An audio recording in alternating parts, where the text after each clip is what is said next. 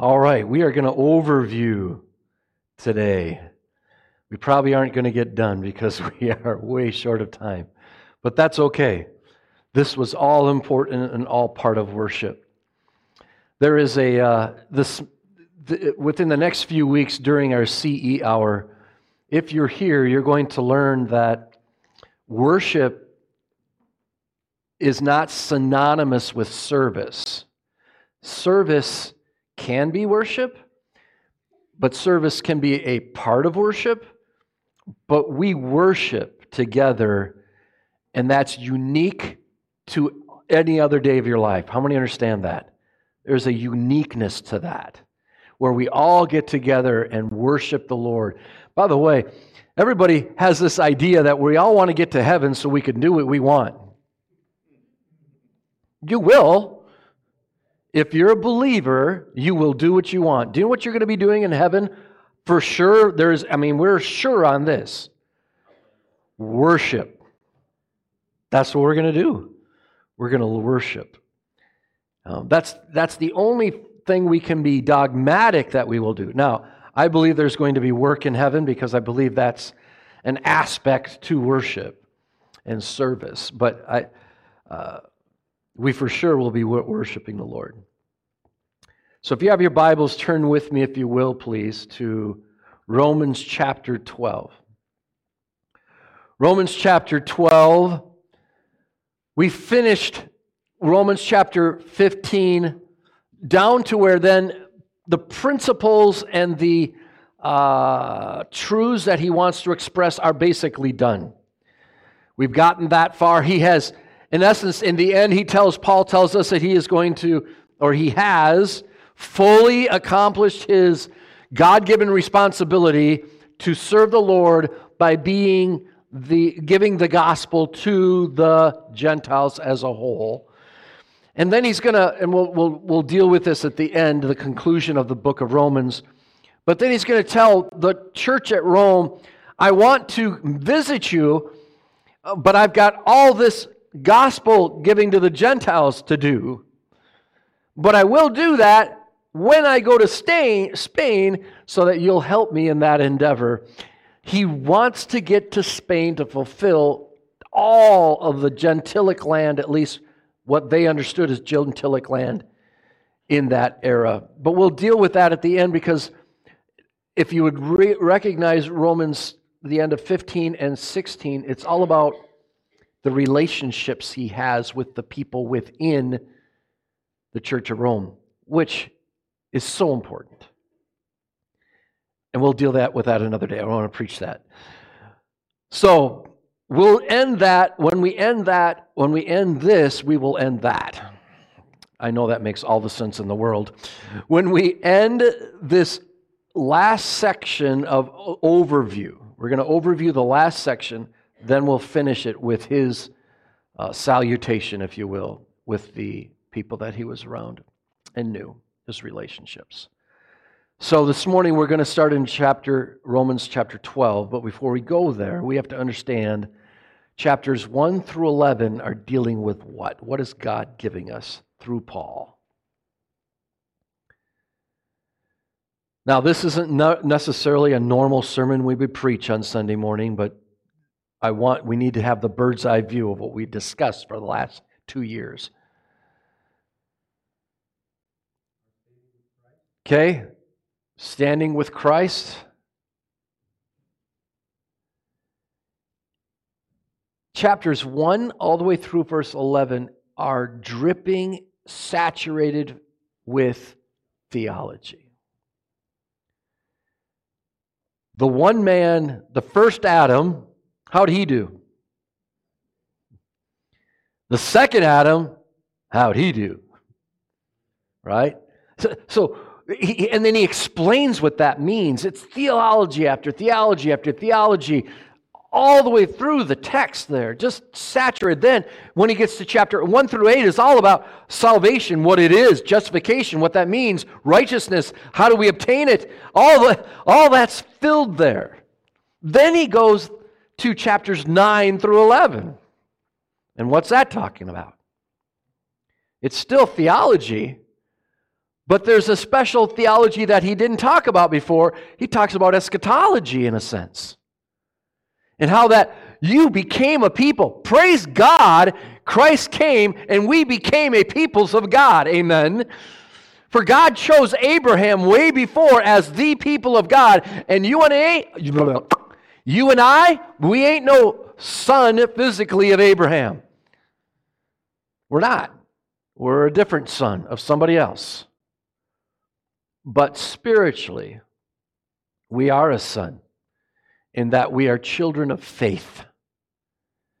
Remember, that's where the text says, he's getting after the Romans, the Jewish Romans. He said, guys, listen, it's not about the circumcision. How many would say amen to that? Amen and amen. It's not about the circumcision. Would you stop it with the circumcision? That's what he's saying. If you will remember, your father Abraham, who you almost bow down and worship, which they do. They don't worship, but they almost do. He was a child of mine before, 14 years before his circumcision. Why? Because his faith has made him righteous. Amen?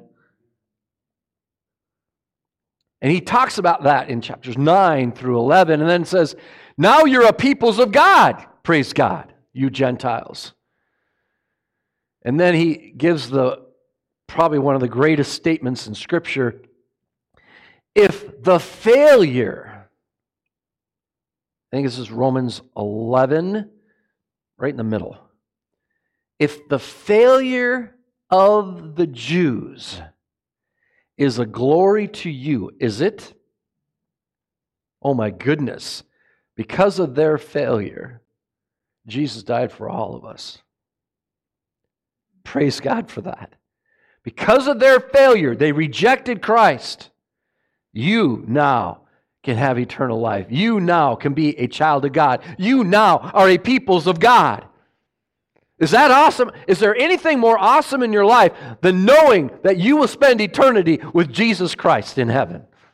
Is there anything more glory than that? There is nothing more glorious than that. Oh, but there is. Because then Paul says, all right, so their failure caused this great glory for you. Don't you get arrogant about this, and we will. What will it be when I turn back to them? If that's glory, imagine how much more glorious it will be for them when they turn back to me. Amen? When I have made them jealous and they come to a saving knowledge. Oh man, it's just awesome. The eschatological ramifications that all of that has. Based on all of that theology, Paul then says the term. Every time you use this term, I'm learning this because I know I study it and I know it here, but I don't realize it in my paper. How many understand that? When you say these types of words, they mean, okay, based on different paragraph now, based on what I talked to you about, based on all that information, therefore I urge you, brethren, by the mercies of God. What are the mercies of God?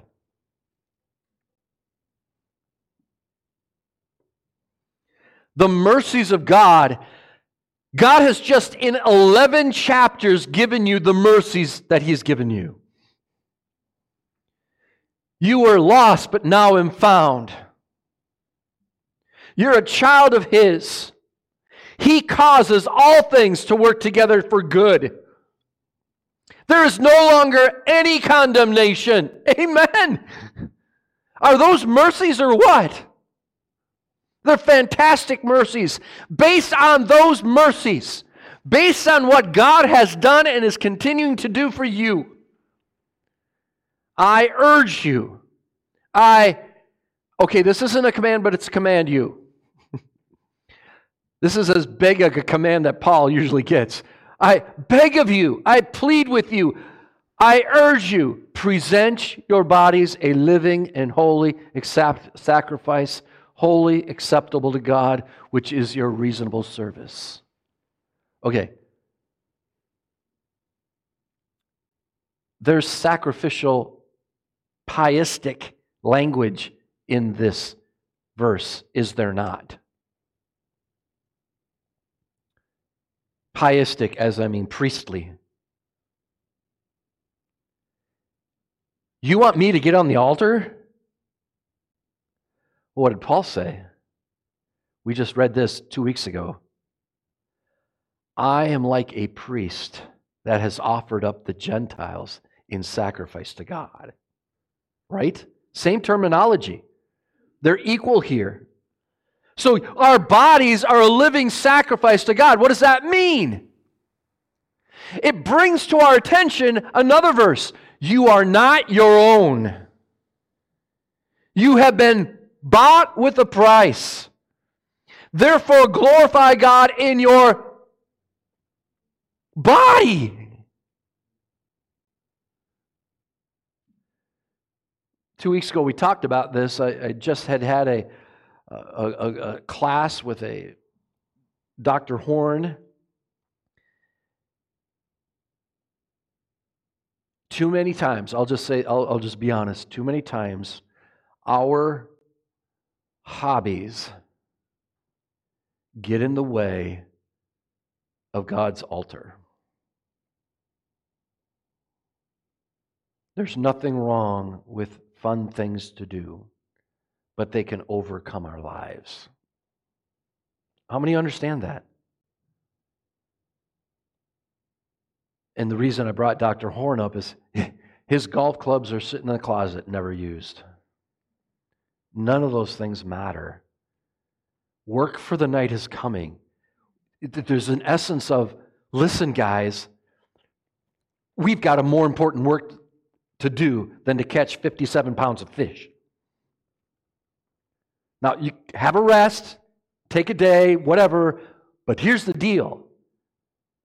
This life that I've given you here is about me, God. It's not about you. I will, in turn, give you an eternal life of blessing, believe me. But right here, you are mine. Do we live that? Our bodies are to be a living sacrifice, holy, acceptable. It is a reasonable service. This is the least we can do. Amen? Living, holy, acceptable. All those words are just dripping with theological truths that were mentioned. Living, actively going out and impacting the world for Christ with their faith. Amen. Holy, set apart, different. Different than what? Different than the world. Why is it that we have taken the stinking, nasty, repulsive, wicked unholiness of the world and stuck it into the church to think that would make us relevant? It makes us relevant to the world and therefore becomes irrelevant. What matters is we are different, distinct, and to be honest, aliens, sojourners in this world. But we act as if God put us here to revel in the fleshly desires of our flesh.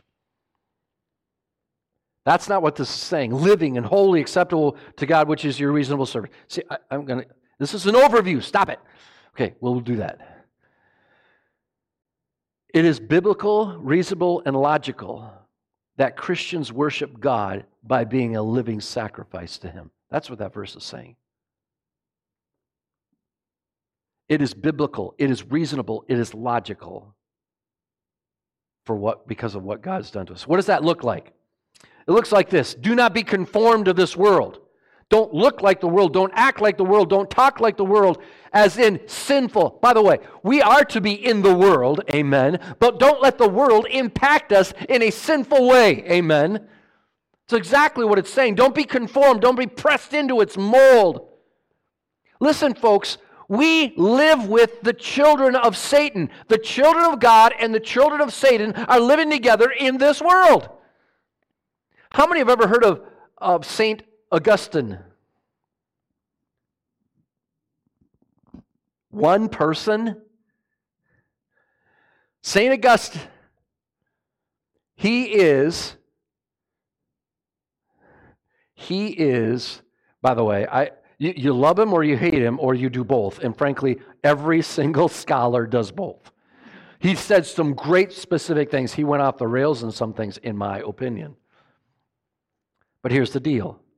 He wrote one of the major classic books of all Christendom. Anybody know what that book was called?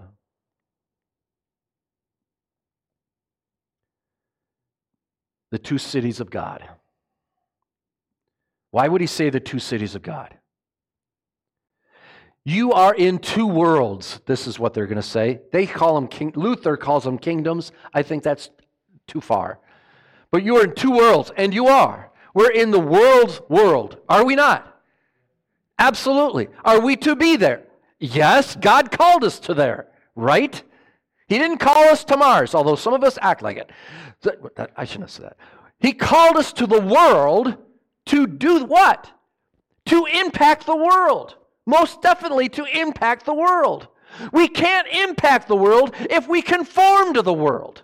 The world that we live in, that God has called us to, is filled with literally offspring of Satan and offspring of God. Unbelievers and believers. True? He has called us to that. We do not look and act like them. A Christian doesn't do that. A Christian is repulsed by that. But for some reason, we want to be accepted by the world. It does not matter what President Biden thinks of me as a person. It doesn't matter what anybody thinks of me as a person outside this church. Now, does that mean I look like a weirdo and all that? I'm not saying that. We don't act like the world. We don't act like that. I think Straub really messed all these things up. I'm going to change this.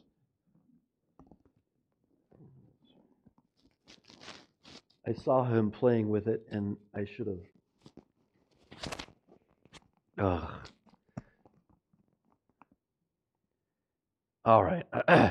We'll just roll with it, and Can you hear me okay? That's what matters. So we are not to be conformed to this world. We're not to be. Now listen, we're to be at peace with all men, but we're not to act sinfully like the world does. Where our lives are totally in all these other things, but God gets Sunday. When did God call us to be a Sunday Christian?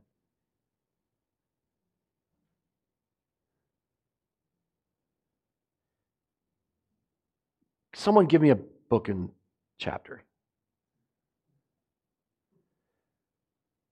It's not around. You don't cease to be a Christian the moment you walk out that door. We are to be in this world, but not of it. We are to be transformed. How are we to do that? We're to be saturated with the Word of God. Amen? Absolutely saturated, living in God's Word. It makes us a different person.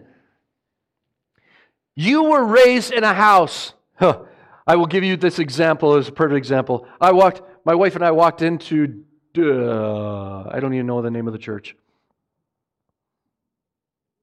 Detroit Baptist Church. I don't know if that's right or wrong. It is what it is. I walked into that church, and didn't know. I knew one guy, so I went and talked to him, but he wasn't from the church. He was a kid I went to seminary with.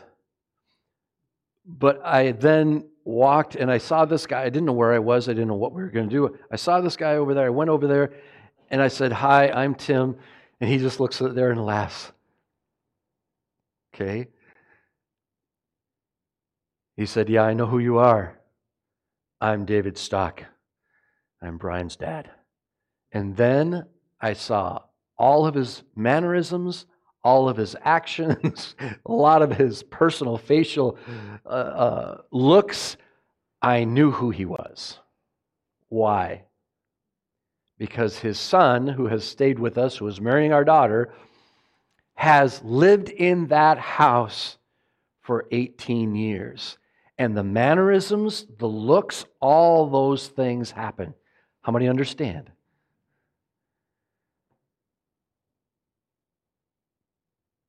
Why can't the world see that in us if God truly is our Father?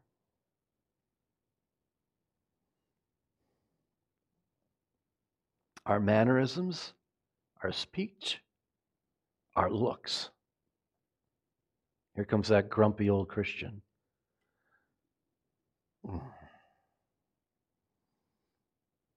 I don't want to be like that. Okay, again, overview. The Word of God transforms our lives. Why? So you can prove, so you can live what the will of God is for your life. What is God's will? Probably the number one question as a youth pastor I heard more than any other question. Pastor, can you please tell me how I can find God's will? How many have ever had that question? If you don't raise your hand, you're a liar. Everybody has that question. What am I supposed to do? Here's what you need to do. I know God's will for every one of your lives. Do you know what it is? Faithfully obey Him. Faithfully obey Him. Because you will not know God's will unless you are faithfully obeying Him. If every aspect of your life is not the Lord's, you already have handicapped God. Think about that. Not truly, but in a sense. So you can prove, you can live what the will of God is. That which is good, that which is acceptable, and that which is perfect. How many of you want to live a good, acceptable, perfect life? Oh, there it is, right? There it is. The sacrifice is not to be affected by the world, but transformed by the Word of God. Your body is God's. Your life is God's. Your person is God's. What happens when we become sacrifices that are acceptable to God? Well, it says it. For through the grace that given to me, I say to everyone among you, not to think more highly of you that he ought to think. So number one, if you truly are saturated with the Word of God, you're not going to be that pompous, proud, arrogant person. Amen? That's not going to be who you are. You're going to be humble. Sickness will cause humility. You're relying on somebody else. You can't do it. Yeah. Scripture without knowledge makes us humble, does it not? The more you read Scripture, the more humble you become. Sharing and talking to people about the Bible humbles us.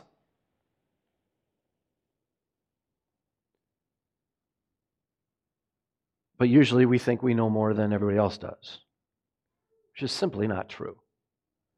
So, we're not arrogant people. God does not call arrogant people. Now, He uses arrogant people. He used Pharaoh.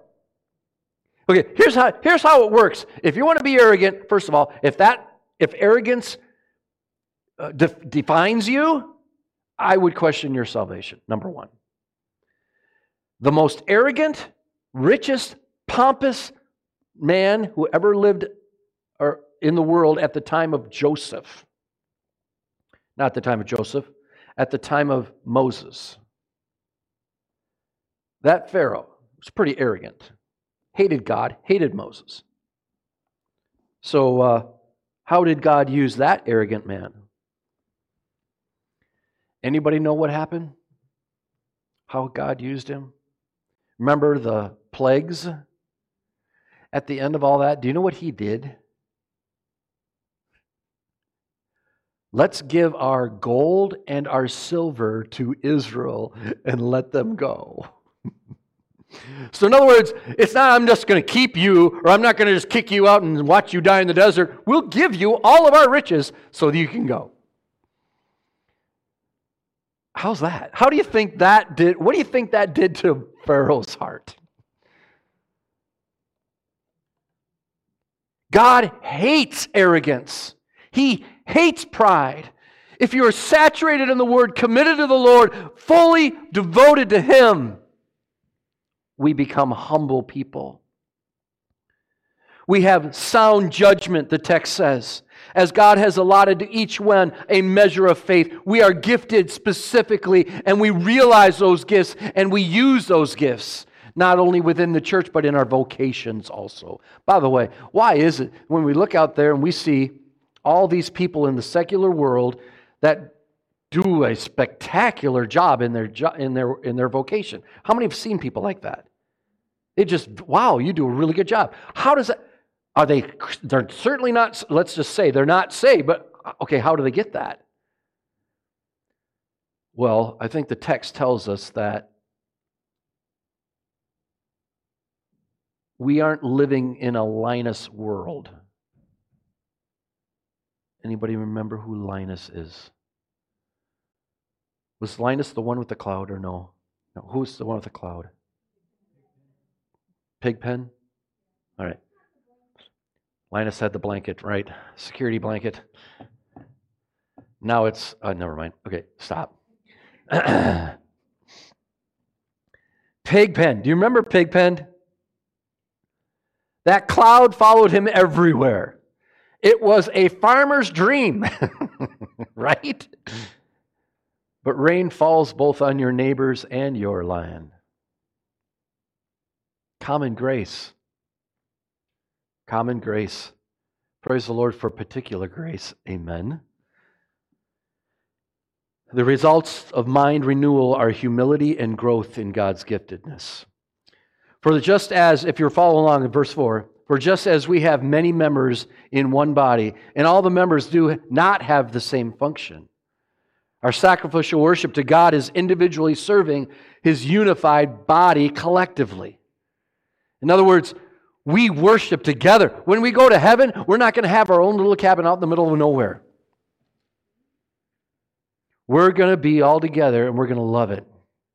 We're going to love every minute of it. I will tell you this, one of the things that happened the last few weeks is I know without a shadow of a doubt, I shouldn't say it that way, unless God totally redoes my whole complete being, I will never live in a major city. Detroit is nuts. Oh, I've never seen so many people and so many cars in my entire life. They have 4 lanes for cars on just simple roads, not highways. And houses, oh my. The closest house to my house is 500 yards.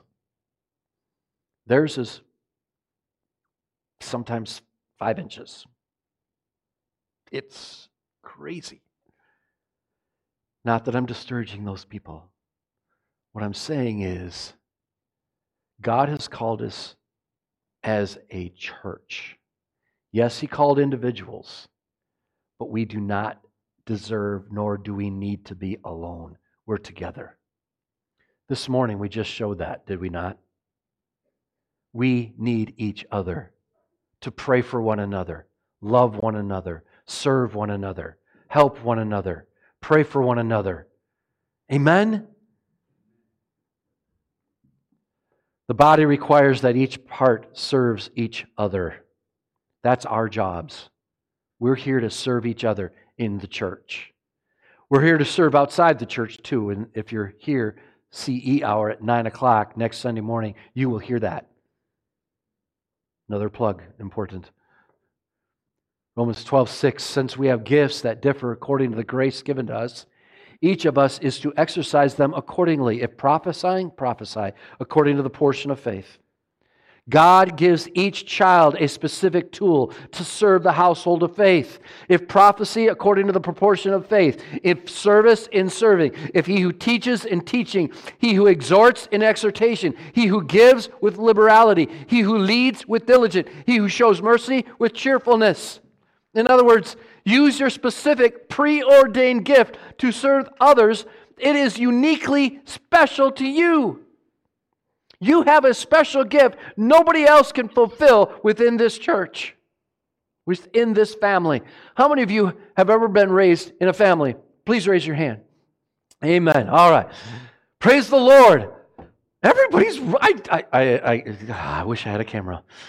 That had got to be the first time that has ever happened. The reality is, you know who's not going to pick up their plate and put it into the dishwasher. But you know who's going to come around and pick up that plate and put it in the dishwasher. You know the one that's going to make their bed. You know the one that's going to go get the wood. You know the one, and you can put all these in your family. There are distinctive giftedness, is there not? In the large family, those giftedness are not only there, present, but they are extraordinary. And we praise God for every one of their gifts that God has placed in this church. Let love be without hypocrisy. Okay, what does that mean? Let love be without hypocrisy. That's what it looks like. If you're truly born again, you're truly one of His, and you're saturated in the Word, then your love will become real. It won't become hypocritical. What does that mean?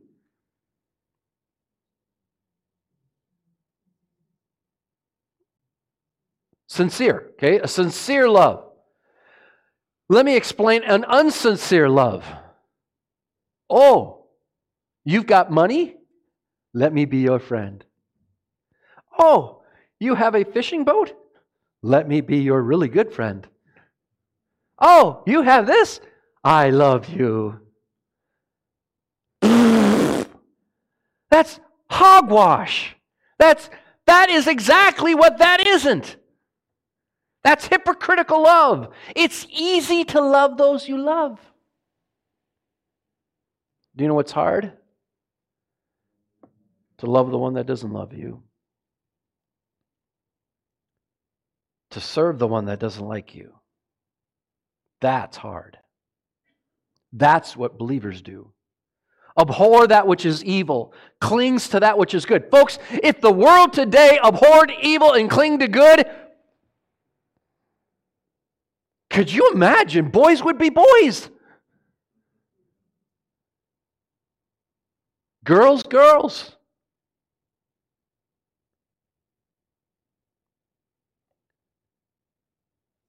What has happened is the church has secluded itself from being that salt and light.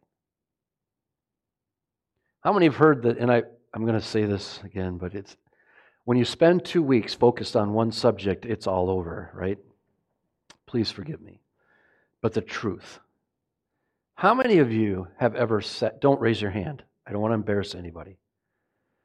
How many of you have ever said or believed that the reason the public school system is so terrible is because they took God out of the schools? I would dare say most of us, if not every one of us, have thought that or said that. Let me give you another option. Maybe it's because the church vacated the school and there was no God anymore. How many understand what I'm saying?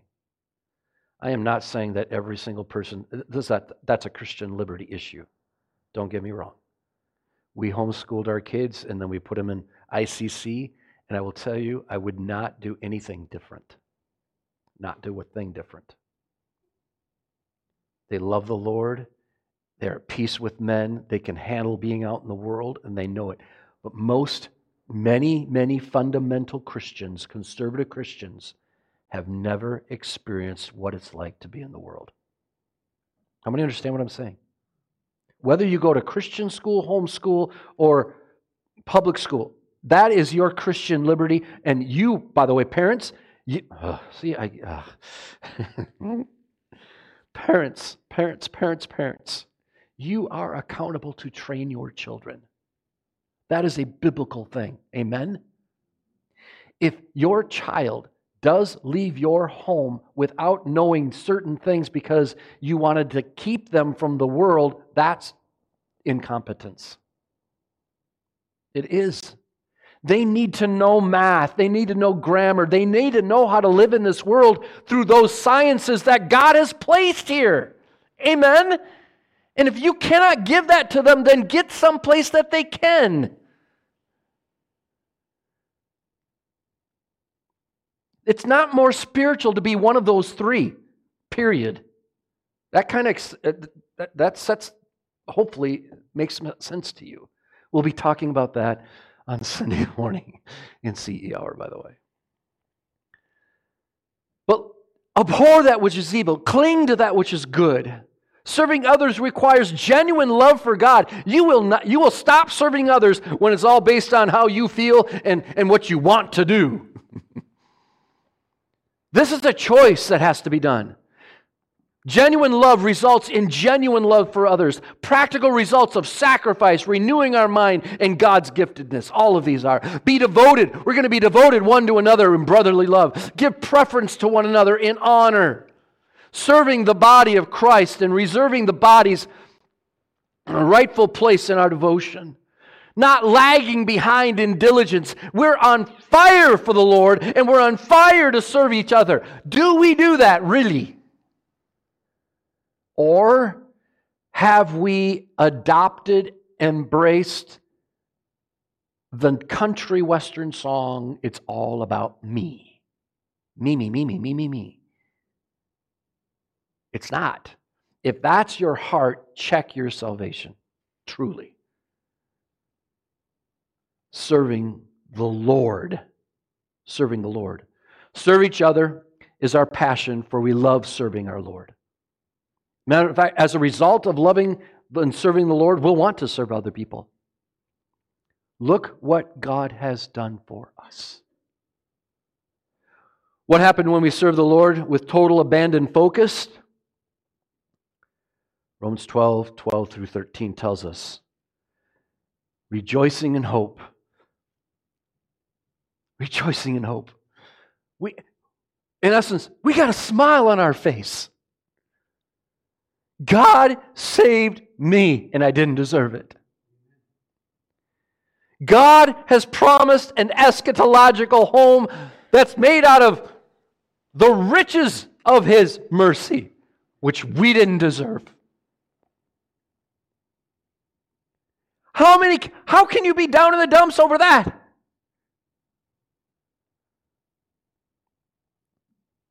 The second thing is persevering in tribulation. This morning, we just went through a prayer meeting where people bore their hearts. The only way you can peacefully get through these circumstances is to be abandoned to the Lord and His truths. When we know, we just had a testimony, Tricia. When we abandon, or when we realize that God is totally sovereign, we relish that. Why? Because He causes all things to work together for good, right? All things. Well, you don't understand. No, there's no understanding in any of these aspects. Every Christian should and I hate preaching this because I don't want something horrible happening to me and I got to live it out in front of you. How many understand that? But the reality is, bad things will happen to us. We're in a fallen world, in a fallen community, in a fallen environment. All of it's fallen. But you. Is God wiser than we are? then why should I be discouraged? Why should I fear? He has my best interest in mind.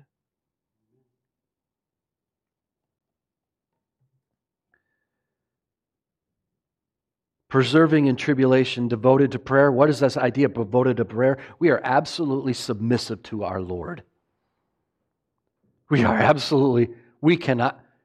cannot do anything worthwhile apart from Him. Nothing. And frankly, even just being without Him is, according to Ecclesiastes, worthless. When serving, Christians serve each other. There is hope in hopelessness. There is strength in tribulation. There is power in prayer. The power in prayer is, I'm going to get my way because I'm going to keep begging God till I get it. That you have too high of a view of yourself. We are simply resigning to the fact God is in control. Amen? Contributing to the needs of the saints, practicing hospitality. We're a family. We belong together. We serve each other. We help each other. Matter of fact, does anybody remember what happened in Jerusalem? In 46 to 48, right in that time frame. I'm going to say 44 to 48 just to be sure, but I think it's only 2 years. There was what happened in Jerusalem? Does anybody remember? There was a drought. There was a famine in the land. So we've got the church, which is like only 13 years old, 10 years old? They are already being persecuted by the elites of Jerusalem. But instead, not only are they being persecuted from the world, which we should expect. Folks, if we're not being persecuted from the world, we've got a problem. But regardless, they're being persecuted by the world for their faith in Christ. And then there's no food. So what is happening is Paul is going around getting monies to bring back to help the Jerusalem church survive, literally. And he was going all over. And he was going to go to Rome. We'll find out in 2 weeks. He's going to go to Rome to get the same thing. More monies for the Jerusalem church. Churches serve each other. That's true. When serving, Christians serve each other. There is help in helplessness. There is joy in togetherness. We have, once in a while, now that we're back behind and not seen from the road as much, we don't have a lot of them, but we have 1 or 2 guys or girls, I don't know, every other month or something, wanting money from the church, wanting help from the church. Why is that?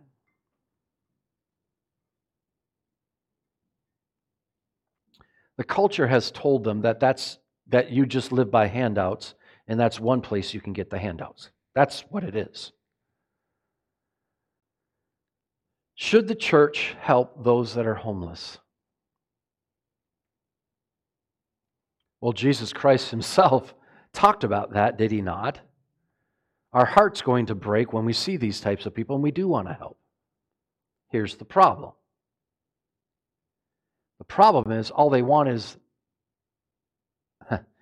I will give you an example and explain it.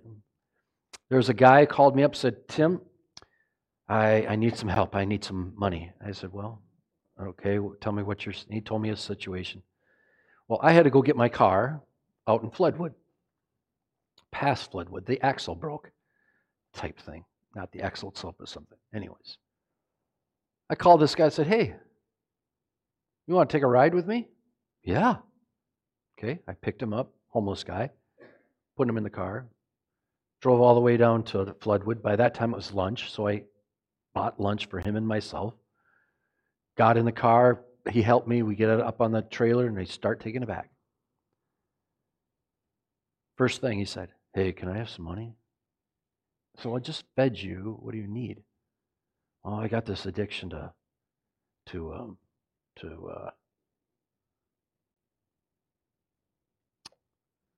something. Let's just say that.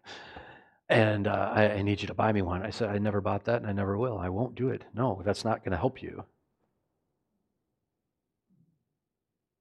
Well, okay. I'll come to church tomorrow. So yeah, I'm going to pick you up. You are. You're coming to church. Pick him up at the hotel, bring him to church. After church, I'm supposed to go all the way down to Longville to Miracle Bible Camp and meet up with Jeremy. Say, hey, you want to come with? Yeah. First thing out of his mouth as soon as he gets in the car, right after church. What do you think he says? Hey, can I have some money? I need to go get... No, I gave you lunch, and I'm going to get you lunch here now too. And no, I'm not buying that. I told you that. He asked me 4 times. That trip, just that last trip.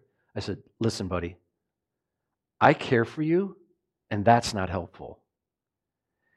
If I give you that, for that thing you want, if I do that for you, you won't have enough. For what you're going to pay for that, you could have 3 lunches. Why would I do that? Well, I like it and I need it. No, you're not going to die. You're not. No, you don't need it. That's the problem. And then I asked him, are you truly born again? Do you love the Lord? Oh, yeah. Do you love Him more than that? I never heard from him again about that. How many understand? It is not our job to help people continue in the wrong way. We get it? We are not to support or help them. And I will tell you, even today, churches are supporting and helping, and in essence, they're behind people that want to change genders. Because we should love them. I get it. But not love them in their sin. We don't aid and abet their death. How many get this? It's so important. Do we care for them and care for their souls and their body? Yes. That's why we're trying to tell them, don't do this. It's just like a child. We have never lived next to a highway, but after being in Detroit, it seems like everybody lives on a highway. But I would always say, you do not get out on that road. Do not go to that corner. Do not go. I will keep you from that road because your life depends upon it. The same is with the transgenderism and girls, guy, all that nonsense. Don't do that. You're hurting and are destroying the rest of your life. I'm telling you. What the school is teaching is dead wrong. It's going to kill them. It's not going to help them. You're massaging a sin that is so devastating, it will ruin your entire life.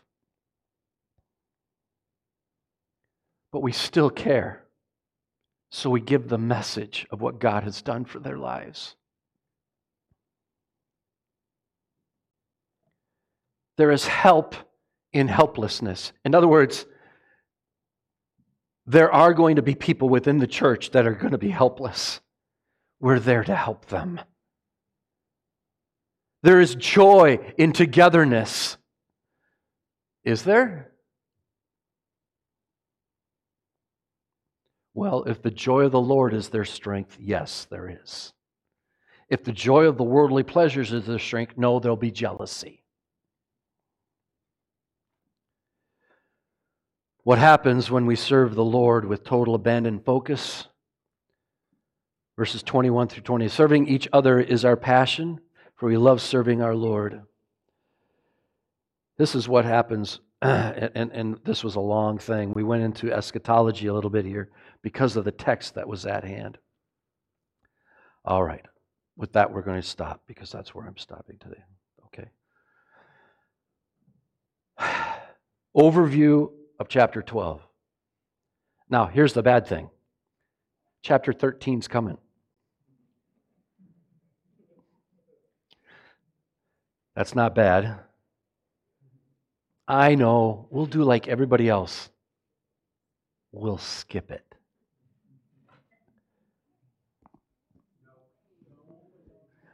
Amen. Amen. Amen. I'm going to remind you, we talked next week. I'm going to remind you of chapter 13 and that we dealt with it from two angles. Remember, there were people that just, we have to wear masks. Praise the Lord. Go ahead.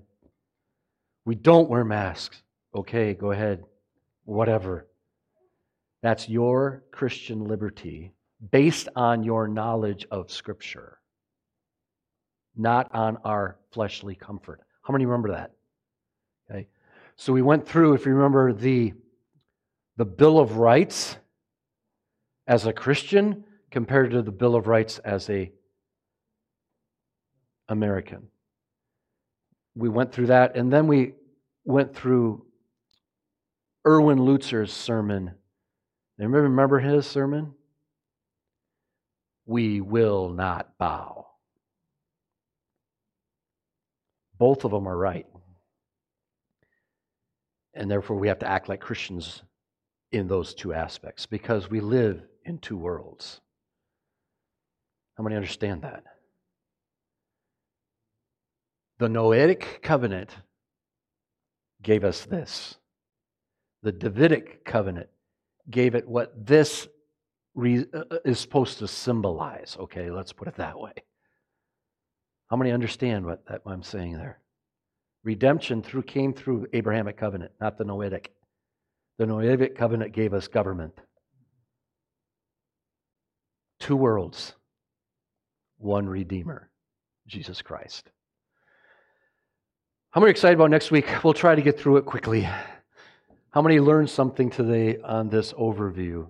It's a bird's eye view. And I pray that we live that way. Mr. Zarin, could you close us in a word? Can you come up here and close us in a word of prayer, please? Thank you.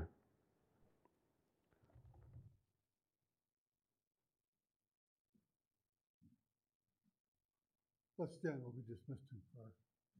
Our Heavenly Father, thank you for this opportunity again to gather around the Word of God and to hear it preached. And thank you, Father, for your Holy Spirit that gives us the understanding of your Word. Without it, we can't even understand it. Father, we would pray for some of these needs in the church, and we realize there are people that are in pain in many different ways, even emotionally or physically. And Lord, again, we have to realize that you will be glorified in this, and I pray for patience for each one of these individuals, that through this trial you would truly be glorified. Thank you again, Father, for your grace. In Jesus' name, amen.